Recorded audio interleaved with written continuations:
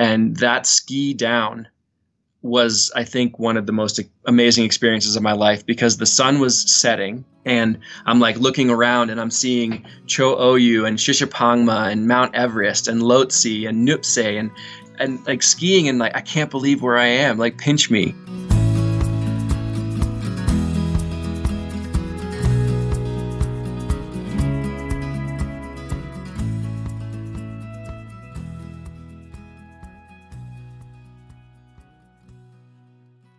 Hey folks, welcome to the Adventure Sports Podcast. I'm your host, Mason. Today is a Throwback Thursday episode. We're going to be talking to Jim and Kurt from 2018. It's skiing and ski mountaineering in Nepal. And come on, what's more epic than that? What's more epic than being in Nepal and doing an adventure? I mean, that and Alaska are like my two favorite topics, as far as like adventure destinations. They're amazing. So this episode's going to be awesome. I hope you're getting out there no matter what the weather is, no matter snow flurries or ice storms or whatever, sunny beaches. I don't know where you are in the world, but I hope you're getting out there no matter what you're doing. But for this episode, we're talking about skiing and ski mountaineering, and I'll just make a quick plug. Crux Academy, they have a class. They're doing a class on a course actually on backcountry skiing. So if that interests you, you can find out details on Crux Academy, which does courses for adventure sports. In Monday's show notes, we have a link there. They're doing a special deal, 50% off subscriptions, or no, buy one, get one for subscriptions for our listeners. So check it out. Makes a great gift option too. And this is just a free plug for them. So anyway, let's go ahead and jump into the episode and hear more of the adventure stories from Jim and Kurt. All right.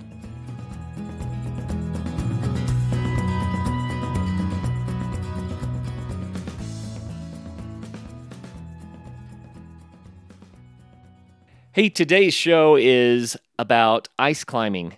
Today's show is about adventure travel in Nepal. Today's show is about winter mountaineering and ski mountaineering. And today's show is about Jim Lamancusa, who was on our show back in episode 295. So it's been a while back. But when Jim was on before, you may recall, he was talking about skiing Mount Rainier and told an amazing story of his trip on Rainier. But he also mentioned that he had just a huge life-changing trip on Mira Peak in Nepal. And I thought, well, wouldn't it be fun to get him back on and to get that story too? So, Jim, welcome back to the program. Oh, thanks, Kurt. I'm really happy to be here. I'm excited to have you here. I think last time when we visited, it was tons of fun. So it's going to be fun today. I love sharing and swapping stories with you because we have so many similar interests. But let's start out with a little bit of the backstory again. Who's Jim Lamancusa? Well, I guess, I'm a 38-year-old entrepreneur and business owner here in Boulder, Colorado. I own a tea company called Kusa Tea, which is the world's first organic instant tea. And similar to if those listeners that know like Starbucks Via instant coffee, it's same thing, but just for the tea category. So I started that we launched products 8 months ago. So it's been pretty new, but it's going really, really well. And as far as personally, I spend every minute of my downtime that I can outdoors, and I live in the amazing outdoor capital, Boulder, Colorado. And we have, I think it's probably some of the best rock climbing outside of our door of anywhere in the country. So I do a lot of 14er climbing, winter snow ascents, ski mountaineering, ice climbing, and then summertime, a lot of backpacking and camping and rock climbing. A lot of people are just sitting there going, man, that sounds like an ideal life. So he has his own company selling tea in the outdoors industry. He lives in Boulder and gets to do all this climbing and does the winter mountaineering, all that kind of stuff. You had to be pretty purposeful, I would say, to build the life that you have. Was that a conscious effort? I would say it's 50% conscious effort and 50% karma, just where I ended up. I mean, I grew up in Cleveland, Ohio, and I left Ohio to come to school in Boulder, Colorado, because I wanted to go somewhere where I could rock climb, but also I knew I wanted to study business. And University of Colorado has still, I think, one of the top 20 business schools in the country for public education. So made my parents happy, made me happy, came out here and just fell in love with the mountains. And then I didn't know at the time, but Boulder has some of the best outdoor and natural product companies in the country. And there's amazing networks of companies here. So once you're in these companies, it was relatively easy for me to prove myself. And I've now worked for 5 different local Boulder brands, whether it's outdoor industry or natural products. And as long as you do good work, the next job is always around the corner. And fortunate to work for some great brands. And then I would say, it's not all roses, because my previous job laid me off in November of 2015. And, it's a pretty big shock when that happens. They weren't doing that well and got laid off, and did a lot of soul searching. And I've always wanted to start my own company. And it was on a backpacking trip that next spring that I had the idea for. I saw my friends drinking instant coffee, and I was carrying around a wet, soggy tea bag. And so I saw a hole in the market, and then moved forward with the company and took the leap. And so I guess some of it's purposeful and some of it's just amazing networks and opportunities here in Boulder. Yeah, it happens over and over again that we're talking to somebody about the company that they've put together.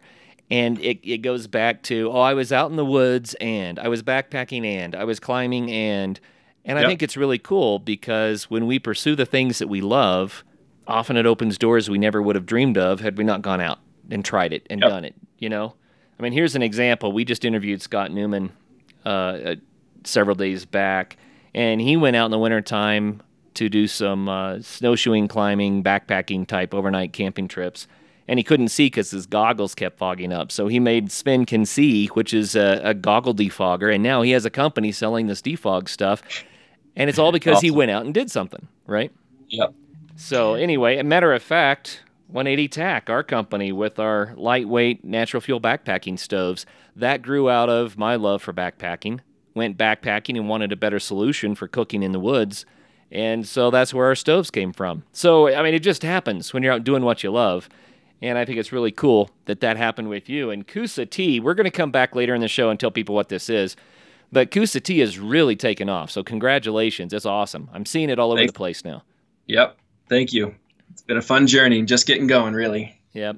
So real briefly, let's touch on El Dorado Canyon for people that may not know. I mean, that used to be a big place for you. Did a lot of trad climbing there. What is El Dorado Canyon? Oh man, so I don't have the specifics on it, but I would say that so El Dorado Canyon, it's 10 miles south of Boulder, so you can literally ride your bike there if you want to.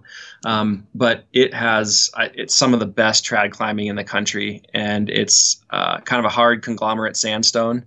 There are a couple really large features. There's Red Garden Wall. There's a West Ridge. There's the Bastille. So these huge towering, and most of it is multi-pitch. So you're talking about anywhere from 3 to 6 pitches of trad climbing. There's a bit of sport climbing there, but the rock quality is just incredible. It's great for protecting. Early on in my college career, I took some courses through Colorado Mountain School and really learned how to trad climb well and appropriately and safely. And then I've taken a bunch of rescue courses as well. So if something goes wrong, you know what to do. But even for day hikers, it's one of the most spectacular places, but you'd never see it. If you're just driving around in Boulder and you drive from Golden to Boulder, you don't even know it's there. And all of a sudden you drive into the canyon and it just opens up and it's just spectacular. Yeah, I used to live at the top of the canyon. On the other end, and we could see just a little bit of one of the big walls from our deck. Oh my gosh! Looking out. Why'd you ever leave? Well, you know what? We lived there for 20 years, and it was time to try something different, and so we have moved to Gunnison, Colorado, and are just loving it here. This is like an adventure sports capital of the planet as well. So. Having a ton of fun. But anyway, I wanted to unpack this Mira Peak trip a little bit and kind of break it down to just the one trip so that people could get a feel for what's involved in getting a trip like this together and doing it, but also in the experiences that you can have when you do this sort of adventure travel, mountaineering stuff. So this was a few years back, about 5 years ago, that you went to Nepal and did the Mira Peak trip. But you said that it was just amazing. one of the most amazing days of your life. And let's start with that amazing day story, and then I'd like to go back and talk about a little bit more of the logistics. Sure. So I'm going to answer that question and say like the most amazing 24 hours of my life, because that most amazing 24 hours kind of started the night before we summited. So Mira Peak, it's 21,247 feet. So it's pretty high. It's definitely the highest mountain I had ever climbed. And the goal was to ski it. You don't actually get to the snow until about 15,500 feet was snow line, which is kind of crazy for us in Colorado and the rest of the country to think about snow line being that high. But that's just the way it is in the Himalayas during the time of year that we were there. So we were there in September. And so from 15,500 feet, you basically climb up to around 17,000 feet to make advanced base camp. And so we hiked in. This was the night before. We hiked up to advanced base camp, made camp, and then all of us were pretty tired. Once you're above 14 and 15,000 feet, everything just gets a lot slower, moving slower, and energy levels slower. So everybody just kind of crashed for a half hour, 45 minutes, took a little power nap. And then our goal was to wake up and just do a little bit of an acclimatization hike, not summit, but try to get up to 18.5 was the goal. And so about half the group, they were too tired. They couldn't do it. They just wanted to rest. But there was about half of us. So the group size, there were 14 of us. So about 7 of us got up. And this is in the evening time, like 5 or 6 in the evening. And it was some of the best weather we had for the entire trip, because overall the trip was pretty miserable weather-wise, just rain, constant rain. But it was clear skies. We hiked up, like I said, it was about 5 in the evening. We hiked up to 18,500 feet, and it was clear. Again, for one of the first times, we were able to see all around us. And one of the cool things about Mira Peak is that from the top of Mira Peak, you can see 5 of the 8,000 meter peaks, and there's 14 of them. So, but you can see 5 of them and one of them being Everest. So from 18,500 feet, we were just looking around us. And there had been a storm the day before, so there was a lot of snow on the mountains. And that ski down was, I think, one of the most amazing experiences of my life, because the sun was setting. So it had like this orange glow everywhere. All the mountains had that like orangish red glow that you can see in the evening time. And I'm like looking around and I'm seeing Cho Oyu and Shishapangma and Mount Everest and Lhotse and Nuptse and just like skiing, and like, I can't believe where I am, like pinch me. And so we skied back down to advanced base camp and had dinner, and then went to bed because we knew we were going to get up early. And then we woke up early the next morning and it was socked in again. It was like 2:30 in the morning and we were back in the clouds. It was like this weird mixture of snow, sleet, super cold, windy, and it wasn't really summit conditions, but as usual, it's always worth giving it a try and seeing how far you can safely get. And so we started the hike at 2:30 in the morning, and and it was miserable, like whiteout snow conditions. We knew the route pretty well, so that wasn't much of a worry. But at around 5:30 in the morning, the sun was rising, and the sun started to burn off the cloud layer and burn off that part of the storm. And so from about 5:30 until we summited at 9 a.m., we had good weather. I wouldn't say it was bluebird sky, but it kind of intermittent clouds, but it wasn't snowing or raining. And on the actual summit itself, we had like a little donut of open sky. So it was beautiful. We hung out there for a couple minutes, and then literally we saw this thing coming in. It was just nasty storm, came straight at the mountain again. And the entire ski descent was, like take 3 turns and then check if you can still see your buddy, take 3 more turns. Luckily, we had wanded the route. So we had bamboo sticks with like orange flags on them to make sure that we knew how to safely ski back down again.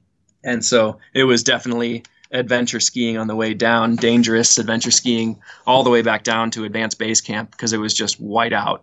Couldn't see anything. But it was an amazing feeling knowing you had just summited 21,000 foot mountain. So it was like that, those 24 hours, we experienced all sorts of emotions. And yeah, one of the best days of my life. Wow. It sounds remarkable, just amazing to me. It's not just that you're in Nepal. It's not just that you got a weather window where you got to see those amazing views. It's not just that you summited a 21,000-foot mountain. It's not just that you got to ski back down again. It's like all of this together makes for an amazing, amazing adventure to me. You know, if I'd gone to Nepal, that'd be enough. If I'd skied a big mountain, that'd be enough. But you got to do all of it together. So no wonder, man. What an amazing experience. What was it like to be up at 21,000 feet and then try to ski down? Was the altitude pretty rough? Yeah. We took a lot of time getting up to that altitude. So it took us from the time that we landed the plane, it took us 18 days for the whole trip. And it was basically 15 days up and 3 days out. So it was a very gentle acclimatization process. So overall felt pretty strong, but there's no question that I would say above 18,000 feet, it was slow going, just like one step, two breaths, one step, two breaths. And then on the way down, your legs are burning. Right. It was, even if it had been great weather, I don't think we would have been taking more than 5 or 10 turns at a time before you're stopping to catch your breath and make sure that you can keep skiing safely, because there are crevasses all over that mountain, and you want to make sure that if you see one coming up, you're able to stop before it, or worst case scenario, you can jump over it. Sounds exhausting. You mentioned that same crevasse jumping technique when you talked about Rainier, but then you had good visibility. So, man, what's it like when you're in these whiteout conditions? That's just scary. It is scary, but that was, again, the reason we carried up, I don't know how many, probably 75 of those bamboo sticks with flags on it, because that is one of the best safety things you can do to make sure you get down off the mountain safe, is you got to know your route. And if we hadn't put those, there's no way we would have remembered the exact same route that we went going up. And when you're going up, it's pretty easy to spot the crevasses. When you're going down skiing, you're going a lot faster. Yeah, not only that, but you're kind of looking over the lip of them, so they probably disappear. Yeah, they do. It's true. Yeah, wild. So let's go back and tell the expanded story a little bit now. How did you decide to go to Nepal to try to climb Mera Peak in the first place? Well, there's, I guess, two things coming together. So one is I lived in Nepal for a year. After I graduated college, my wife and I went to Thailand and taught English in a Thai school for about a year, and loved the experience. And my wife studied abroad in Nepal when she was in college. And so she wanted to go back to Nepal and show Nepal to me. So I was game. And so we went there, and Nepal at that time, and it hasn't gotten much worse, but at that time it was so inexpensive to live there. And so we ended up staying for a year, and we were living, for the two of us, we were spending about $5 a day for food, housing, transportation, everything. Wow. Averaging $5 a day. So we were able to stay for a long time. And it's like one of those things I always recommend to younger people, like before you throw yourself into a career and a mortgage and start popping out kids, it's like, take some time to travel the world, because I guarantee, even though I love traveling now, it's tough to get more than 3 or 4 weeks off in a row. Right. And it's hard to really know a place in 3 or 4 weeks. And most people, it's like 1 or 2 weeks, and that's it. So take time when you're young to go adventure a little bit. And going to Asia is a pretty sweet spot, because it is relatively inexpensive once you get there. Plane flights are expensive, but then it's cheap. So we lived there for a year. I fell in love with Nepal. I did a bunch of mountaineering and hiking and climbing when I was there with my wife. So I wanted to go back. And then the stars aligned when one of my previous jobs, I was the vice president of sales and marketing for Dynafit, which is a ski mountaineering brand, and they're headquartered in Munich. But the president and a lot of their marketing team, they like to go to Nepal to ski mountaineer once every 2 years. So they invited me on this trip, and so I was there with a bunch of, I guess, coworkers from Dynafit in a place that I had been many times before. So I was an asset to them, and they were an asset to me because I'm getting invited on a company trip, which was sweet. So that's why I went to Nepal. Oh, that's so good. Yeah. Looking for a mountain. Mera Peak is an amazing one. It's one of the easier ski mountaineering peaks that you can do in Nepal. It's easier to access. There aren't as many open glaciated crevasse fields on the peak. And Yeah, it's just an amazing area. So it's in the Solo-Khumbu region, which is the same region that Everest is in. So as far as beauty goes, it's top notch. Nice. Well, you had to at some point decide that you wanted to try ski mountaineering just before you'd ever done it before. What got you into the sport in the first place? It was Dynafit. So I used to be a snowboarder, and but I've been a rock climber for a very long time. So when Dynafit was looking for a VP of sales and marketing, they knew that they were about to acquire a brand called Wild Country, which is a rock climbing brand. Wild Country actually invented the Friend, the cam device that most rock climbers use to protect themselves. So they knew that they were about to buy this company, and they wanted somebody that had experience in rock climbing. So when the president of Dynafit was interviewing me, he said, you got to become a skier now, right? And I was actually kind of getting tired of snowboarding. It's fun, but in particular, it's not a very efficient mode of transportation for being in the mountains. If you're in the ski resort, it's great, but split boarding is a much more difficult endeavor than skis are. It's possible, but anyway, so once I got hired by Dynafit, I basically learned how to ski. So within a couple of years, I went from being a beginner skier to skiing some of the biggest mountains in the world. That had to be fun. Wow. Yeah. We've talked about it on the show before, but for new listeners, because we have a lot of new listeners, Jim, what's the difference between your ski mountaineering gear and the alpine gear that most people would be familiar with? Yep. So, I mean, when you think about alpine gear, you're talking about resort skiing, and you're riding up the mountain in a lift, and your skis are attached to your feet at all times. With ski mountaineering gear, you're actually hiking up the mountain. The skis are still on your feet, but your toes are connected. The front of your boot is connected to the binding on your ski, but your heel is able to move up and down. So you're able to walk uphill with your skis on, and you have what they call skins on the bottom of your skis that grip the snow when you go up the mountain. It doesn't let you slide backwards. And then when you get to the top of the mountain, you can adjust your bindings so that your heel will lock into place. And then when you're skiing downhill, it's just like skiing in the resort. It feels just like that. Nice. Very, very cool. So different people do different things. Do you prefer a lighter weight ski mountaineering ski, or do you use more of an alpine ski that might be higher performance and just put up with the weight? Yeah. I guess the last year I've changed a lot. My friends at Dynafit will probably hate me for saying it, but when I was at Dynafit, they're all about lightweight everything. Right. And so that's what I did. I never really knew anything different. And I have recently upgraded my skis to a little bit heavier boards. Still not like alpine, 3-pound skis, but I've gotten a little bit heavier ski, and I've noticed that my skiing ability has increased significantly because of it. So I love lightweight boots. I use the TLT6 or TLT7 from Dynafit, and then Dynafit bindings are incredible. They're lightweight, but super durable and dependable. But I upgraded my ski package, I got to admit. So a little heavier ski made it a little easier to get down the mountain. Yeah. Yep. They're not as chattery. You can, in ski mountaineering, you end up, hopefully you're skiing powder all the time, but the reality is that's few and far between. So you often go through icy, crusty, nasty, breakable crust snow, and having a little bit bigger ski, heavier ski, more rigid ski, actually, it really helps me with my performance. I know that but I'm, I would say on the newer scale, when it comes to skiers, that there's a lot of guys that they can ski just as well in the lightweight setup because they've got better technique. Yeah. I could see that. I would be one of these guys that would need all the help he could get.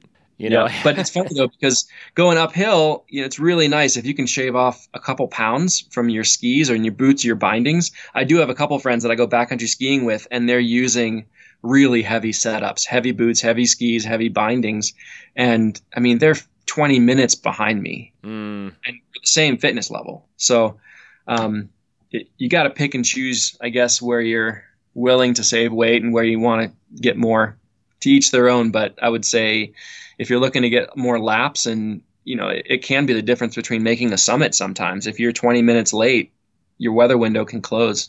Yeah, no doubt. So kind of depends on the peak. I do still have a real lightweight setup that if I'm going to do something fast and light, big mountain, and get up and get down, and I'm not trying to be a hero skiing, it's more of slow safety skiing, then the lightweight setup is great because you can move really fast. Yeah, and you know what? A lot of time when people do a mountain, they start by hiking and carrying the skis. You don't necessarily start on snow, right? There's springtime skiing, and so you're going to have to carry the heavier skis on your back. Man, that gear can get really heavy. Yes, it can. That can get crazy heavy. So I guess everyone has to determine what it is that they want to do and pick the gear that works. And that's like every other adventure sport. There are just so many different ways to do it, and that's the fun, getting it all dialed in for Right. what you love to do, you know? Right. And listening, this is a great podcast because people can hear some different options, or going into your local retailer, sports retailer, and having them explain it to you, showing you the differences. And a lot of those places will also rent gear. So you can try a couple different ski setups, for example, and see what feels best for you. Well, on this Mira Peak trip, there had to be days that didn't go as planned or where you had more adventure than you expected. Do you have a story about that? Well, yeah, I do. So typically, Nepal has summer monsoons. So usually May through August, give or take, is the monsoon season. So they're going to get a lot of rain. And the high peaks are getting snow, but like I said, that's above like 15,000 feet. So we tried to plan it that we were going to be there at the end of August, beginning of September. We'll miss the monsoon. And, from once the monsoon's over, it's so beautiful up in the high Himalayan peaks. Like October is usually the peak time for trekking because the sky is blue and beautiful and there's no rain in sight. So we tried to time it right after the monsoon and before the big tourist rush and trying to get some fresh snow. But we missed it, or it hadn't come yet, I should say. So the monsoons were still going on. And so when I said it was 18 days that we were on the mountain or climbing this thing, it was, I want to say, 16 days of rain and clouds. And I mean, it's like I literally feel like I was growing mold in every place in my body. So it's just wet and soggy. And, the lower elevations from like 11,000 feet up to 15,000 feet, it can be pretty dense underbrush, rhododendron forests. And when it's wet like that, they're full of leeches. Nice. So they're just hanging off these branches and there's no way to avoid them. They're going to get on you and they're going to attach to you. So the first couple of days, you're like trying to avoid rubbing up against any plants, but then you realize it's impossible to do that. And so you get used to every night you're like do a leech check on each other and pull them off. It doesn't hurt. And it just like bleeds for a little bit. But that wasn't very fun. But it just kind of suck it up. But I would say the more like the super hard, dangerous part of it was because it was still raining so much. We had a ton of river crossings as we were traversing through the mountains. And, in the fall, those rivers are easily crossable, just jump over them. But when we were there were some that were just raging. They were 30 feet across, like class 5 and above white water. Ooh. And we had our team of 14 climbers. And then we had about 20 porters that were helping carry our gear and base camp equipment up. So every time we came to one of these things, we had to set up a pretty elaborate safety system to get everybody across these things without falling in. And there was one on the way back. We'd already summited. It was one of the last hiking days we had. So typically what we would do is one of us would strip down to our boxers and we would tie a rope around our waist and we would jump in upstream and there would be somebody holding on to the rope on the bank. So in case you lost it, they could pull you back. But some person jumps in and this water is freezing cold. It's like glacier melt, super cold water. And so you just swim as fast as you can to get across to the other side. And then you tie the rope to another tree across the other side of it. And then everybody else, usually the water's not that deep. It's like waist deep would be the deepest one. And so you can just take off your boots and hold the rope to kind of keep you upright and then just walk across slowly using hiking poles and the rope as a support. So that's what we would do for most of these, and most of them went fine. And then on the last day that we're hiking out, and one of the porters was carrying the cook system, which is like the heavier, like big tanks of gas and cook stove, and he slipped and lost the rope and started bobbing down the river. Oh no! And like 200 yards down the river, there's literally a 50-foot waterfall. And he's got this like heavy cook system attached to his back. Oh. And so there was 3 of us that had already crossed the river and we had the best chance to get down to him. And so we dropped our packs. I feel like in like half a second, like our packs were off. We were running down the river. There was this small eddy before the falls. Jumped in. We created a human chain. I was the last guy out into the river, and the porter comes floating down to me, grabs my arm, and then we all pull him back in. We couldn't pull him back in. There was like too much weight. And so we were like screaming, like, drop your pack, yelling at him to drop the cook system. And he did. He was able to get out from it, dropped it. We were able to pull him in. And then we just watched the cook system go over a 50-foot waterfall. Oh, oh, man. That is quite the story. Yeah. Wow. It was scary. Like, I feel like I was on an adrenaline rush for 3 days after that. Oh, scary. wild Hindsight stuff. though, it's like we could have been better about having somebody a little bit down from the cross point with the throw rope, and just in case somebody did that.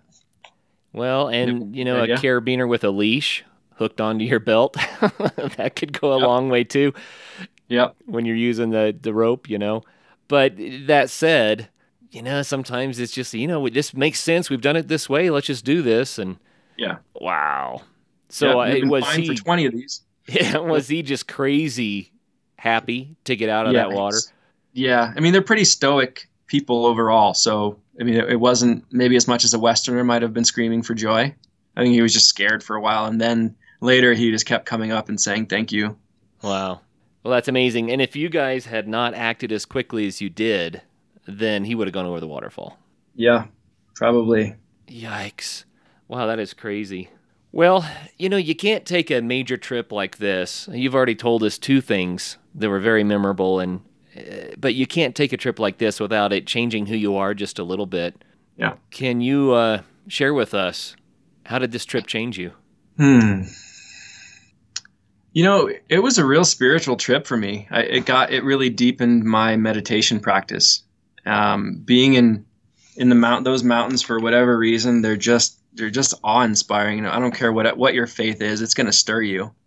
And for me, being able to do meditation practice in such high places really, I feel like, cemented how important it was in my life. And I made some promises to myself that I was going to keep this attitude going and keep meditating every day, and I have since that trip. That was a big turning point to committing myself to doing a little bit of mind training practice every day.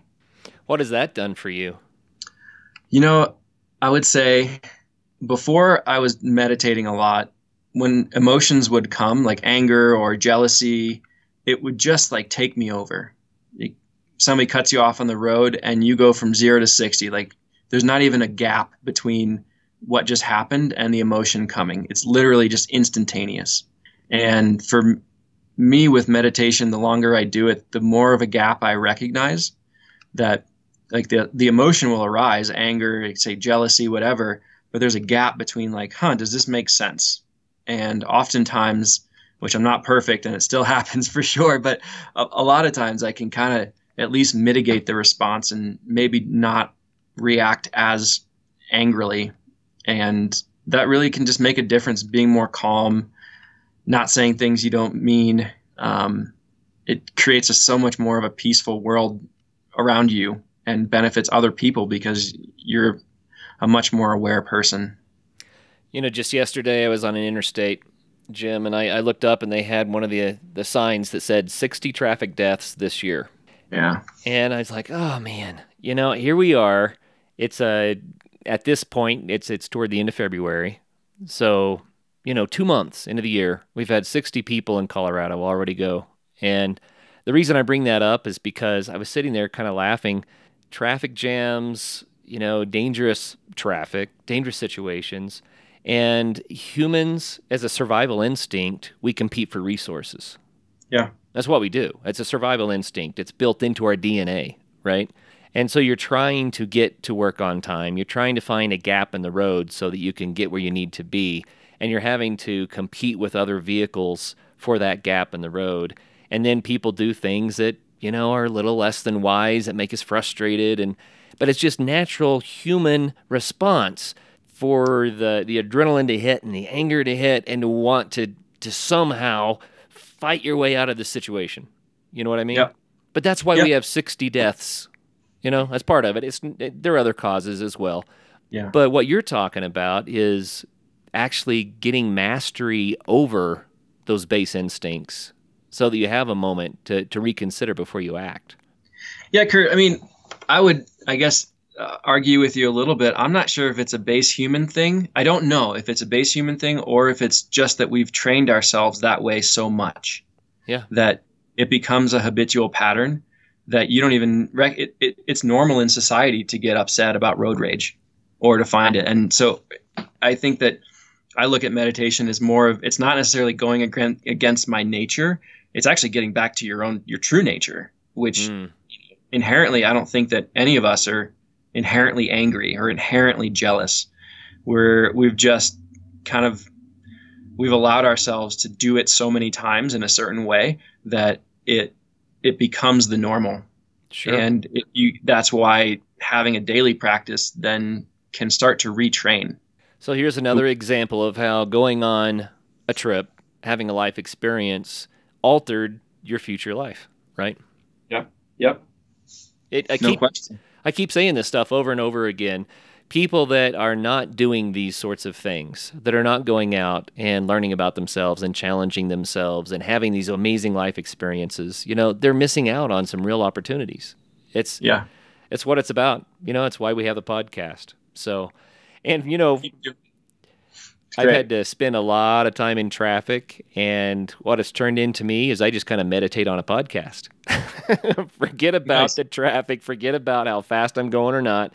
Just choose a safe place and learn something, Yeah. So perfect. Anyway, great choice.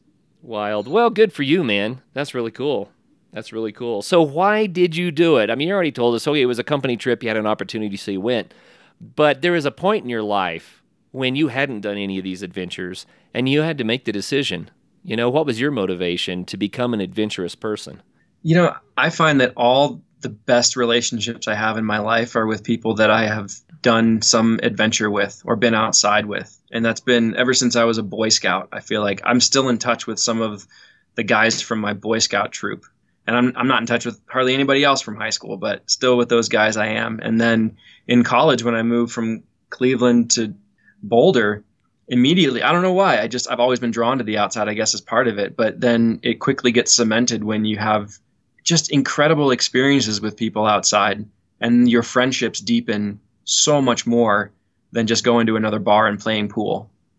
So, it just, again, it like habituates yourself to a new way of life when you do these experiences, and it makes you feel a certain way and so great. And then you just want to keep doing them. It's, I guess, addictive in a good way. Yeah, absolutely. I have friends that I used to do a lot of climbing with, Jim, that I haven't seen really in years. But when I think of them, I still feel close. I still feel like we shared something really special together. And start thinking back over the memories, the time there was that rock slide or that rappel that didn't quite go the way we expected, or, the time I had to reach down and grab someone, or they had to reach down and grab me. And those memories, they stand out. They're not like every day. They're like, no, special day, Totally. Yeah, it's funny. Like, do you really remember what you did 3 weeks ago three Tuesdays ago? No. No, I don't really remember. But I remember those 18 days I was on Mira Peak like it was yesterday. If someone else wants to do a trip like the one to DePaul where you did Mira Peak, where do they start? I mean, how does someone even get started toward a goal like that? I think it really depends for people on their level of comfortability with international travel and mountaineering in general. So Mira Peak, for example, it isn't a super technical mountain. If you're comfortable climbing Rainier, you could climb Mount Mira or Mira Peak. But for people that are just trying to get into it, I always recommend going with locals that know the terrain. And there's some great guide services that do trips up Mira Peak. And especially in a country like Nepal, the logistics can be complicated trying to find food and fuel, and so it's really not that expensive to hire some guides and porters. And porters with this type of a trip are really critical because you're hiking. I think it was about 40 miles one way, so 80 miles round trip. So it's really, and you're out there for 18 days, so it's almost unfeasible for one person to carry all of your gear for the whole trip. So you need some support. So I would do that. And then, I've really been getting involved there's a lot of online communities for mountain training. So people that want to learn how to get physically fit for it, they can there's some great online resources for people to get stronger and be ready for a mountain like that. Well, it sounds fun. I think there are probably some beginning steps too for people. I think, the people that have never ever done anything like this, just getting out the door and starting to get fit, Sure. Yeah, I guess I skipped a couple steps. Well, Depends on where they are. Well, it's hard to, I think, take those first few steps when you've never ever done anything like that. But if you're one of the listeners who's sitting there saying, "Man, this sounds great," but it's just never been a part of my life.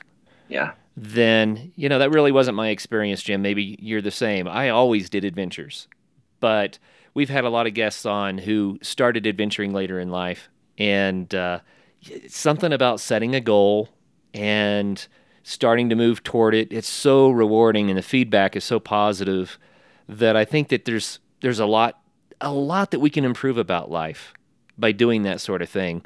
So, out of curiosity, what gets you out of bed every morning? I mean, you're a successful guy. You've done a lot of stuff that takes long-term planning and working toward a goal.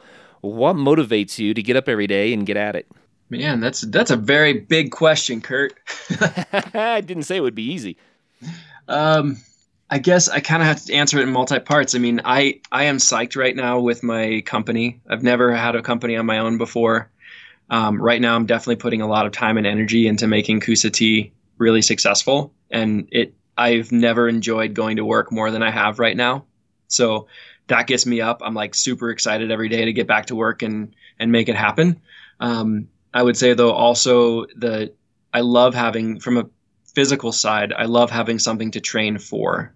So this whole winter I did a lot of ice climbing. And so I would train 3 times a week because I wanted to be ready on the weekend to do. I had a bunch of projects that I'd never climbed before. It was a rare year for Colorado because we didn't get much snow early on. And it's not good for skiing, but it's great for ice climbing because a lot of the really cool ice climbs are also in avalanche terrain.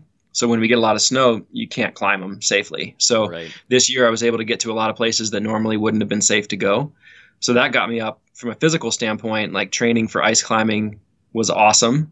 And now we're starting to get snow, which is cool. And the next trip I have planned is end of October, beginning of November, going down to Orizaba, which is the tallest volcano in Mexico. It's like 18,000 feet, and we want to go and ski that.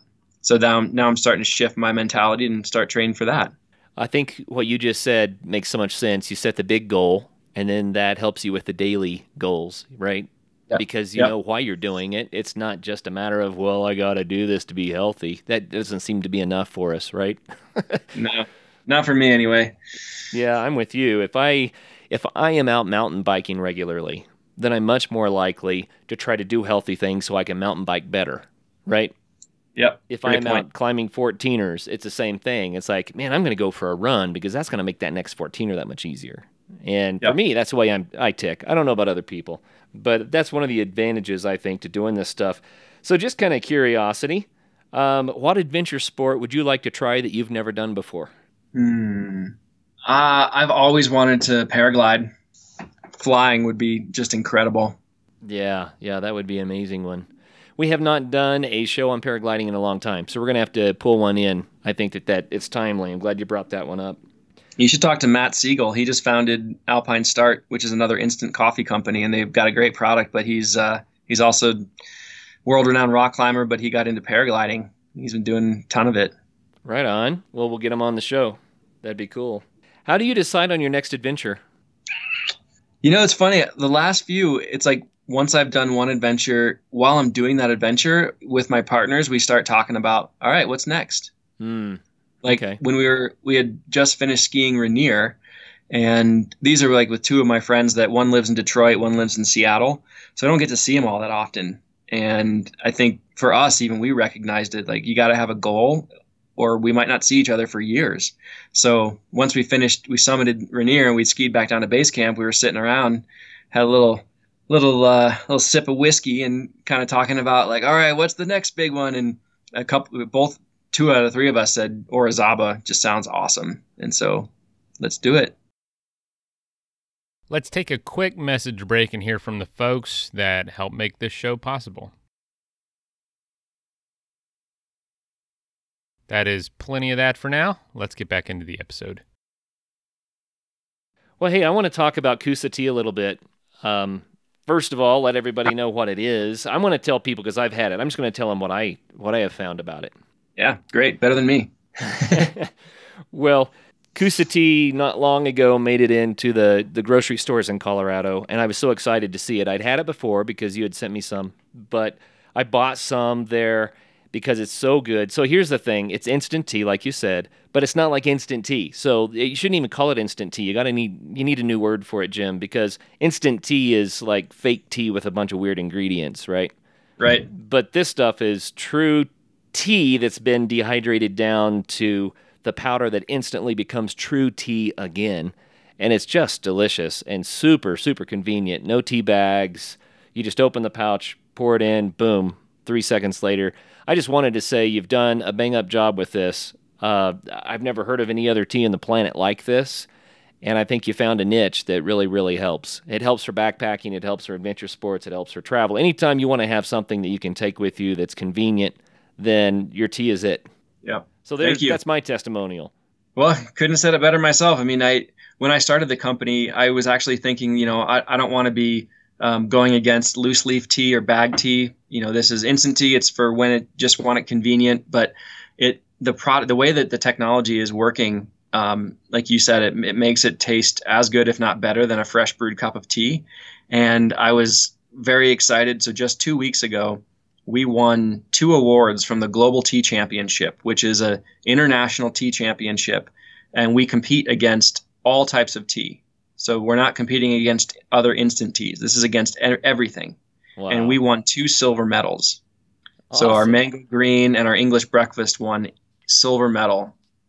So we were talking about, tea sommeliers. These are like a wine sommelier, but they're specially trained in how to taste and rank tea. And so our tea was so good that, we beat out thousands of other bagged and loose leaf teas for its taste. So now it's like, from a marketing perspective, this is not only just a convenient tea, but it's extremely tasty. And you can, like you said, you can make it in 3 seconds. And there's so many people that come up to me and say, I got it once for a trip, but I'm just drinking it in the mornings all the time now because it's so much faster and easier. Or I used to take a bag tea, and when I'm going into a meeting, I would put it in a cup of hot water, but then I'm sitting in an hour-long meeting and I've got a wet, soggy tea bag, and my choices are either to pull it out and leave it on the table or throw it away into a trash can. It goes into a landfill and it's never going to biodegrade there, or I just leave it over steep. And so in our process, you don't have any of that. It's the same consistent flavor. You can make it at any temperature. So it's been a fun ride so far. We're in about 500 retailers, like you mentioned, King Soopers locally in Colorado, as well as a bunch of other natural food stores like Lucky's and Alfalfa's. We're in some other outdoor shops like Bristlecone Sports and Neptune Mountaineering and Bentgate. But then we're also launched into REI. Literally, the product is hitting shelves this week. So nice. I'm super excited. That is kind of another testament to the product, is that originally the REI corporate buyer, told us that she was going to put us in 24 stores and see how we do. But her staff kept coming up to her telling her how addicted they are to Coosa tea. And so she changed her mind and put us into every store across the whole country. So all you need is for people to try it. Yeah, try it. Awareness, help us grow and, get the word out there, because like you said, I wish there was another term other than instant tea. But it really is instant, but it's got a bad connotation to it. And, it really tastes as good as a fresh brewed cup. So I need people out there trying it and telling their friends and family that this tastes every bit as good as my tea bag, but it's so much more convenient. Yeah, exactly. Well, congratulations on getting into REI too. That gets it to the nation now. But if someone doesn't even live close to an REI, then how can they get your tea? My website, coosatea.com, or Amazon. We're on Amazon Prime, so anywhere in the country can have it in 2 days. Nice. So how do you think starting this company, Coosa Tea, is going to change your future when it comes to adventure sports? It encourages me, with photo shoots, it's a perfect reason to be able to blend work and my fun. So we get to go on a trip and take a bunch of pictures and use it for our marketing collateral. So that's really fun. I also believe one of the reasons I've wanted to start my own company is because there are some great companies out there like Patagonia and Arc'teryx that encourage their employees to get outside. But most of my experiences, every company I work for, they really want you to work 60, 70 hours a week. Right. If they can do it, they'll overwork you. And I've never liked that. I've always said, my employees will be better if they have a good work-life balance. So I think that starting a company, it now is beholden to me to practice what I preach and work hard, but work smart and get outside and enjoy what Colorado has to offer and the rest of the country and the world. Yeah, just a little hack for people. If you have a product like this and you take a trip and you take the product and you take the pictures and you use that for marketing, then that just became a business trip. Tax deductible expense. Exactly. And why not incorporate what you love doing with a business so that you can take advantage of those sorts of opportunities? That's what it's about. That's cool. Yep, absolutely. Well, man, it's been really fun talking to you about your adventure in Nepal and about Coosa Tea and about all the things that you do. Do you have a kind of a funny or inspirational or kind of crazy story that you'd like to close us out with? Oh my gosh, put me on the spot. Uh-huh.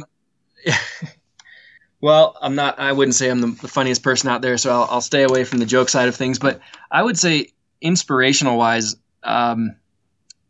starting Coosa Tea has been a big journey, and there's a lot of ups and downs, and there's a lot more to come. But it all started when I got laid off, and it gave me the space in my life to take a little bit of a risk and take a chance. And so I would just encourage listeners out there that if something negative happens in your life, there usually is a silver lining to it. And so using a little bit of, I guess, integrating meditation into this, it's like giving experiences the space to open up. It could save a lot of suffering for people. Instead of always looking at something as being the negative, maybe it is opening up the door to something else more positive in your life. And I couldn't be happier with where I am right now. So in a lot of ways, I'm very thankful for being laid off. So, and I guess I'll leave it at that. I love it. That's very well said. Well, thanks, man, for taking the time to share that with us today.